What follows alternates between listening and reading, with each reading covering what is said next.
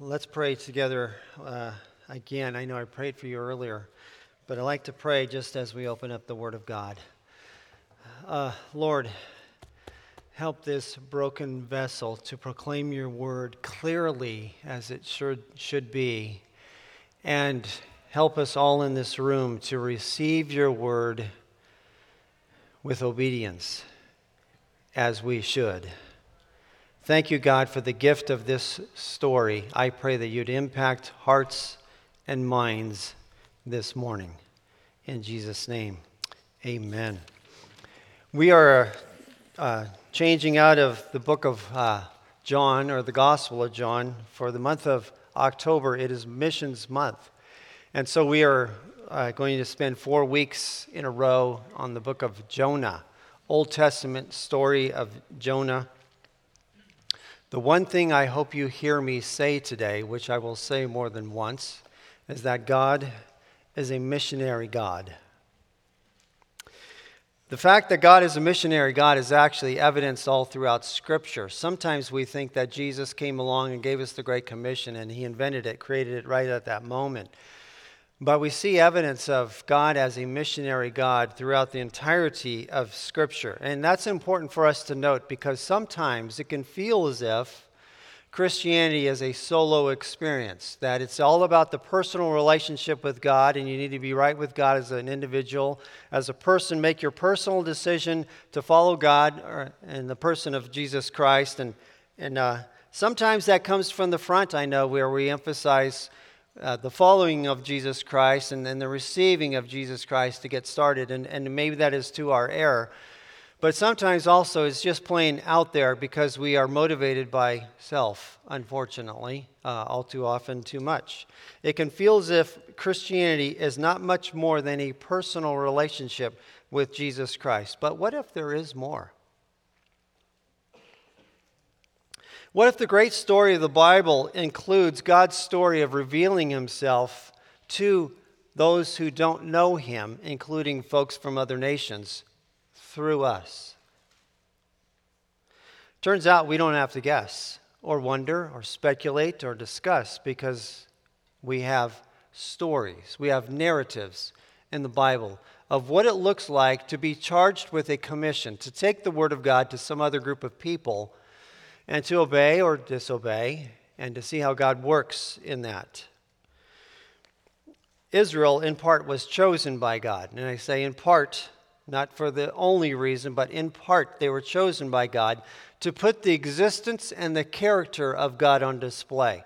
They were to live in terms of following God, but also in terms of the revealed Word of God, the law, as we call it, so that they would embody the values of God, the very character of God, and so be distinct and different from other nations and can be able to communicate to those nations the reality of the God of Israel and his call to them to know him. Well, later in biblical history, we have the Lord Jesus Christ giving to us the Great Commission, and he added this emphasis of make disciples of all nations. Not just simply decisions, but disciples. And not just simply individuals, but nations. Make disciples of all nations, teaching them everything I have commanded. So we have the entirety of Scripture to teach to people. The entirety of the Gospels to teach to people about Jesus. So if this is one of the major themes of the Bible, that we see it from page 1 to the very end of the page, God is interested in nations, shouldn't we encounter from time to time a story in Scripture that details and portrays what it looks like to hear this commission from God, to take his word elsewhere, and then you either obey or disobey in response to that? In fact, that's exactly what we have in the book of Jonah. One example of God's heart for the nations is found in Jonah's great story. So the book of Jonah is named after the man Jonah, after the prophet Jonah, and Jonah gets a lot of attention in this book. So it'd be easy to read this book or to teach through it, I suppose, and come away thinking, okay, that's a story about the man Jonah, about the prophet who lived some 700 years before the time of Christ. Interesting story. But Jonah's not the main character in the book. God is. The story is about God and his heart for the nations, and it reveals to us the missionary aspect of God. One of the helps that sure has helped me in Bible study is to look at form or structure. And so I was reading through Jonah just chapter 1, been through it a number of times. In fact, I've preached through this book. But I was looking again at structure. And I was drawn to where the story in chapter 1 begins and where it ends. Let's take a look at this. Now, what's the main character going on here? Jonah chapter 1, verse 1. The word of the Lord came to Jonah, son of Amittai. So we see the very first thing that happens that the writer draws our attention to is God initiated. God said something. God did something. This whole movement of Jonah gets started only because God said something to Jonah. The word of the Lord came to Jonah. How does chapter 1 end? Verse 17. But the Lord provided a great fish to swallow Jonah, and Jonah was inside the fish 3 days and 3 nights. Well, we can be, particularly in chapter 1, so enthralled and so intrigued by the details of the story that we really miss paying attention to the main character. It begins with God. The word of the Lord came, or the word of the Lord was sent to Jonah. And then in verse 17, but the Lord provided or appointed, you could even view this as the Lord sent a great fish to swallow Jonah. Chapter 1 begins with God. Chapter 1 also ends with God. The action begins with God sending his word. The action ends with God sending a great fish. These comments about God are like bookends. It's the first thing you encounter as you read chapter 1. It's the last thing you encounter as you finish reading chapter 1. So my natural inclination is to read through all of Jonah or read through the chapter 1. I'm intrigued so much by Jonah, I want to think this is a story about Jonah. But looking at structure, I'm helped to understand this is something about God. So then I'm changing my question and I begin to ask, what is it that's so important in the book of Jonah that God wants me to know about him? What is it that's so important in Jonah chapter 1 that God makes sure this gets written down and preserved for the ages so that I might learn something about God? What is it that God wants me to know about himself? Well, this much is clear. Jonah gets a command to go to a foreign nation. Jonah tries to get out of that command by running as fast and as far as he can. And then later he tries to get out of that command by basically committing suicide by sailors. Throw me into the sea and I'll drown and take care of this situation. God miraculously preserves Jonah's life so that Jonah can obey God's command and take God's word to a nation of God's choosing. What I want to do with you this morning is talk you through the 3 main characters of Jonah chapter 1. And the way I see it is it's God and Jonah and the sailors. And particularly with Jonah and the sailors, we'll compare and contrast a little bit. But this helps me to understand just simply, again, based on the structure of chapter 1, that God is a missionary God. So my aim this morning is to show you in Jonah chapter 1 3 evidences of God being a missionary God by looking at 3 sets of characters, God, Jonah, and the sailors. We'll bring in some other scriptures, and I'll be asking you to turn some pages or find another location on your device. But primarily we are going with Jonah chapter 1. Let's start with the person of God. The main character, as I've been saying, is God in the book of Jonah. I want to trace the movement of God. So we saw in verse 1, the word of the Lord is sent. And then the Lord is mentioned 2 more times in verse 3.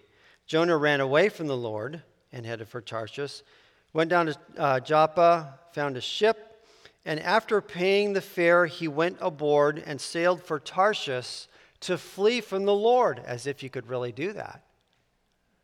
But he's got himself talked into. He needs to get away from there as far and as quick as possible.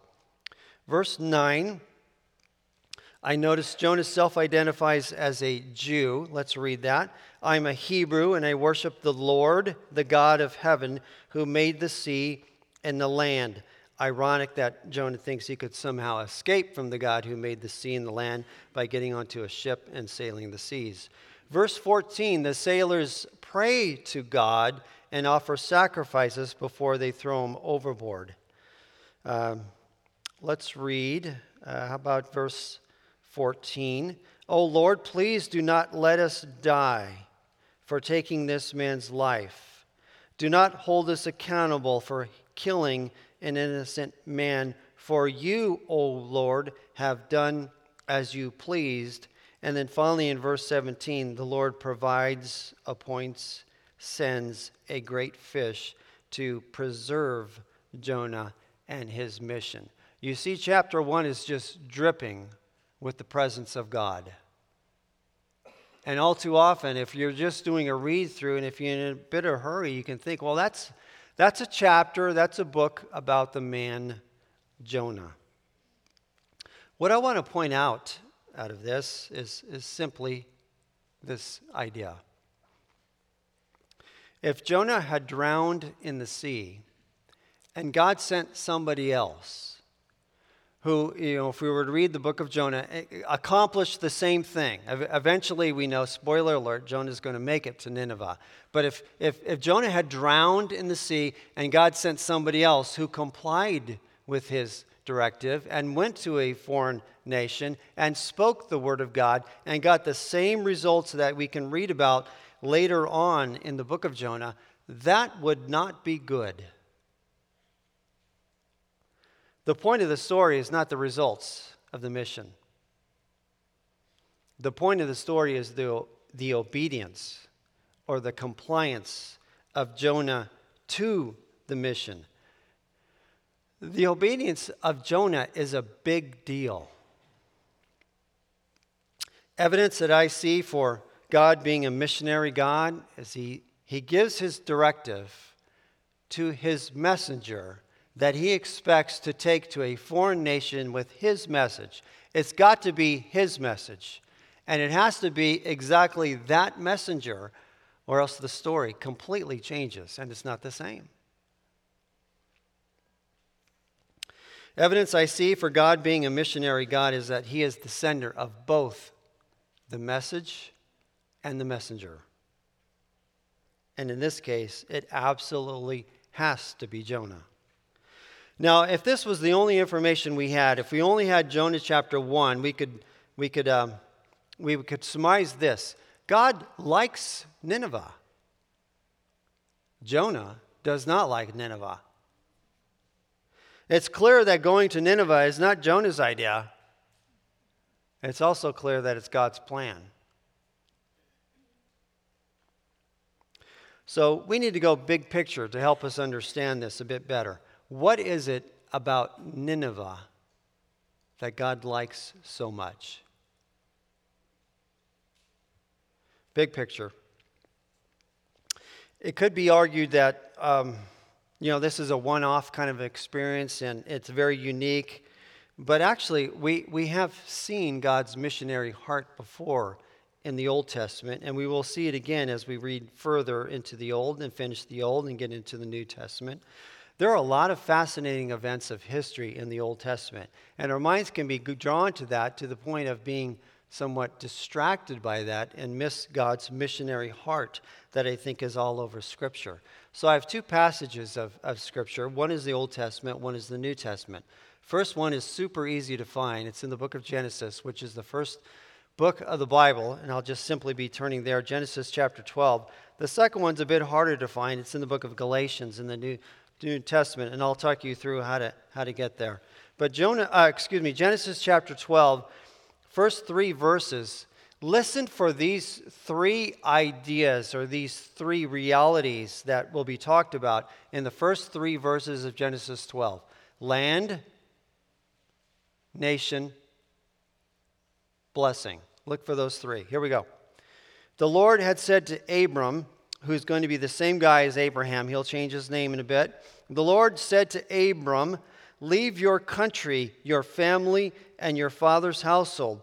Go to the land I will show you. I will make you into a great nation, and I will bless you. I will make your name great, and you will be a blessing.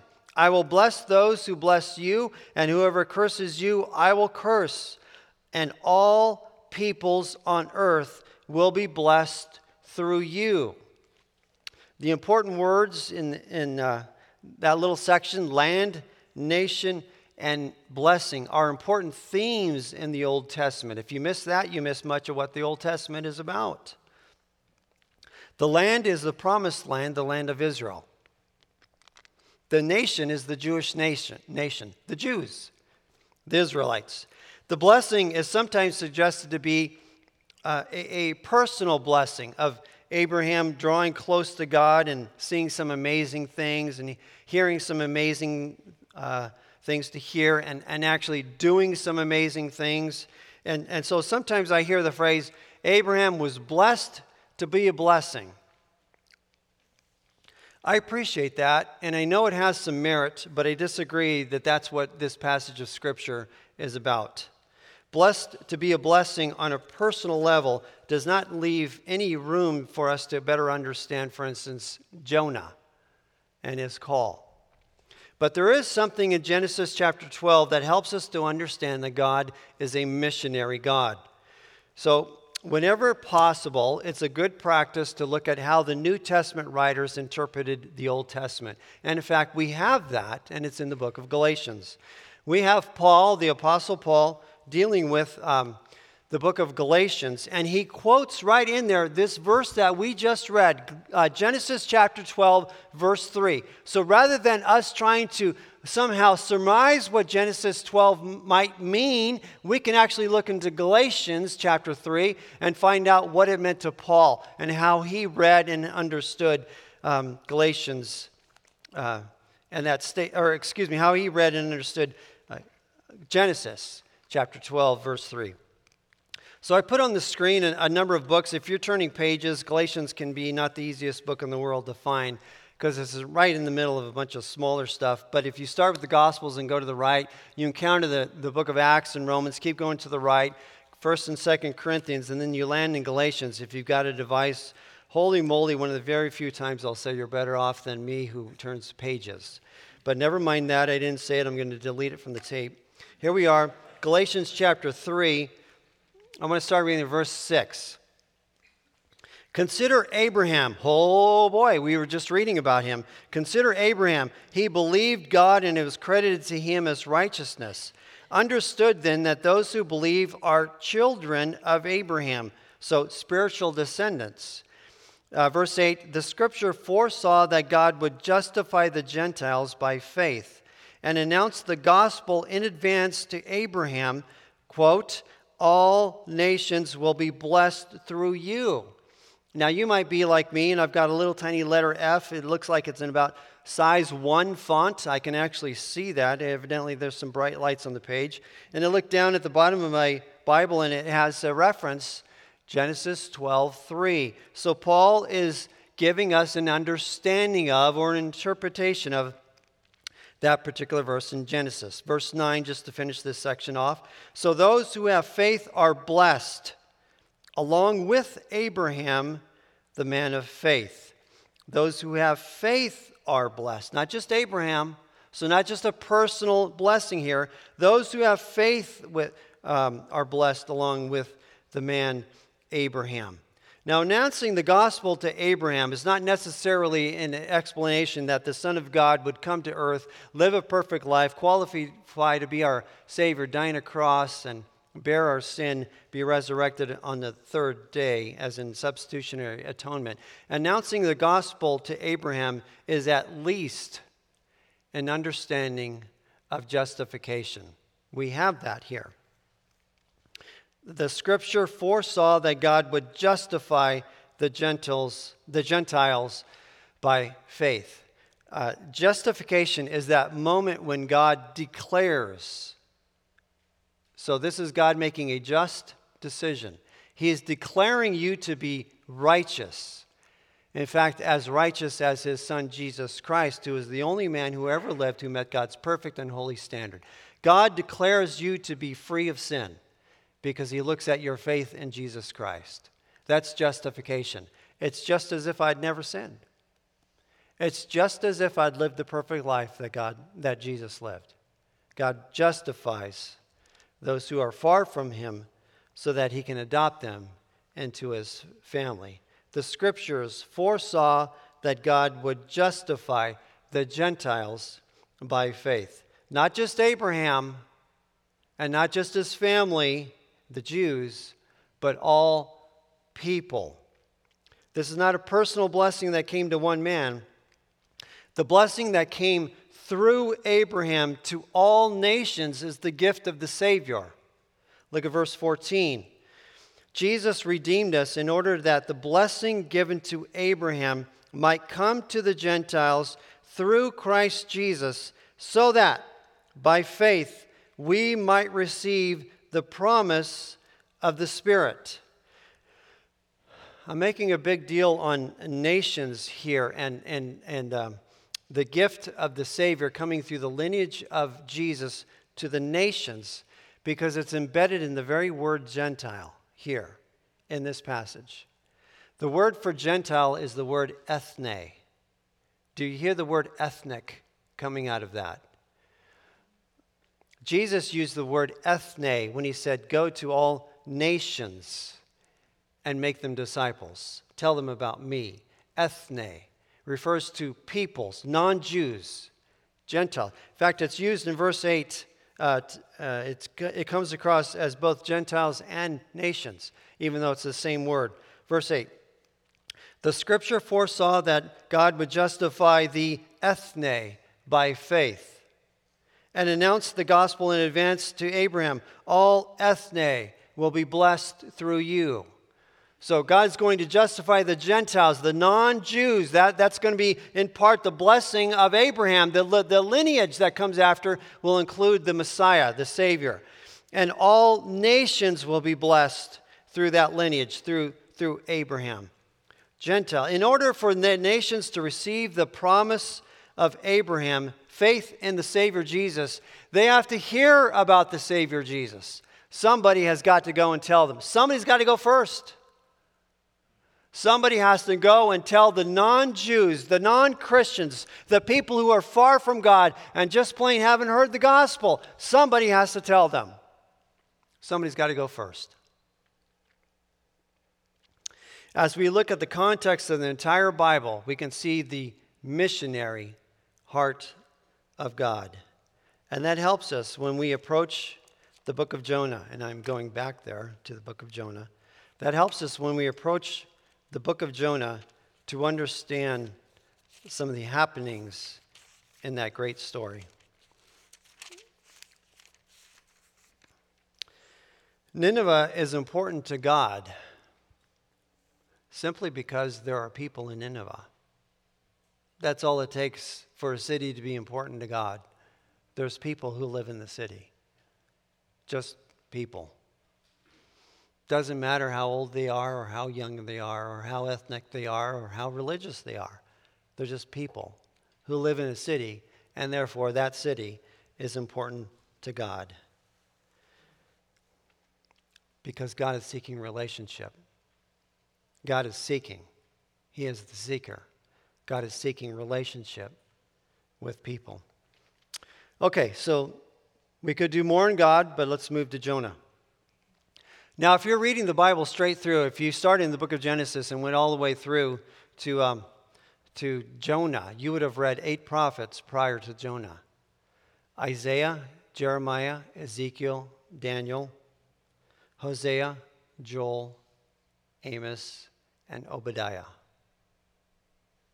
8 times you would have encountered some person, some prophet of the Lord who received some word or words from God, some messages. And 8 times you would have encountered a prophet who was obedient. Maybe there was some angst in there, some fear, some concern and some stress, but 8 times you would have encountered a prophet. One after another, they receive a message from the Lord and they comply. And sometimes it goes quite smoothly. Sometimes it costs them their life. But 8 times you would have read of a message being sent by God to a prophet, and 8 times there would have been obedience. And so by the time you get to Jonah, this is just shocking. Verse 3, but Jonah ran away from the Lord and headed out of town. It's enough of a surprise that God sent word to Jonah to go to Nineveh. Wow, who wants to go there? It's just shocking that Jonah did not comply. Assyria, I should say, Nineveh is the capital city of Assyria. And Assyria hates Israel. Assyria wants to destroy Israel. And God is sending a prophet to help them out. This is a surprise. Go to Nineveh is the word. And then even more shocking is that Jonah ran away from the Lord, as if you can. From a human perspective, that is understandable. The task is viewed as hard, heavy, life-threatening. Go to Nineveh, you're probably going to die if you preach my word. Well, who wants that kind of an assignment? But from God's perspective, it's got to be Jonah. Not just anybody can take this message. It has to be this guy. It has to be Jonah. And it's got to be Nineveh. Can't go to another place. Got to go to Nineveh. Even so, the running from the Lord is not simple avoidance. It was deliberate rebellion. Jonah went in the opposite direction. Let's see if we can find this on a map. So the city of Joppa is in Israel. It's just a little stick of a land right next to the water. That's the Mediterranean. 550 miles, if you're looking at it, what is that, to the east, is Nineveh. That's modern-day Iraq. And he went to modern-day Spain, 2,500 miles away. That might have taken him a week to have gotten there. That was the idea. I'm going to go as far away from this as possible. I don't even want to be in Israel anymore. Going to Joppa. Going to Tarshish. I don't know if he speaks the language. Probably not. I'm going to run. Going for it. I'm on the run. We have it twice in this chapter that Jonah was running from the Lord, verse 3, but then also he told the sailors of all things. I mean, is that how you self-identify if you're on a cruise ship? Hi, I'm running from God. There's a parenthetical note. They knew he was running from the Lord because he had already told them so. God's commitment to the man and the message is demonstrated by the great fish. We have a tendency to think that the great fish was all bad. True, it's dark and it's tight and it's smelly and it's awful and it's terrible, it's horrible. But Jonah is kept alive in the fish, and therefore the mission is kept alive as long as Jonah is alive. There are elements of the story that all really seem to highlight God's heart, God's missionary heart. The Ninevites are bad. They are bad people who do bad things. And yet God wants to save them. Why? Because they are people. People matter to God. Even so-called bad people matter to God. They are described as wicked or evil. They are targeted for judgment. God sends somebody to warn them. Perhaps they will repent and come back. Now, in order, what we've encountered in chapter 1 is that God sent a message. He sent a storm. He sent a great fish. And all of that is designed to get Jonah to go to Nineveh, that he might preach against it. Now, before we leave this section, you might find yourself wondering, well, that's a nice fairy tale, isn't it? I mean, did that thing, you're really telling me that thing there happened? That he got thrown into water and a big fish?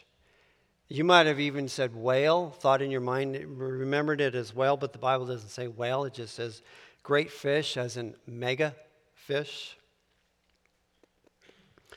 Well, before we leave this section, I want to suggest to you this is a real life experience, not just true to life.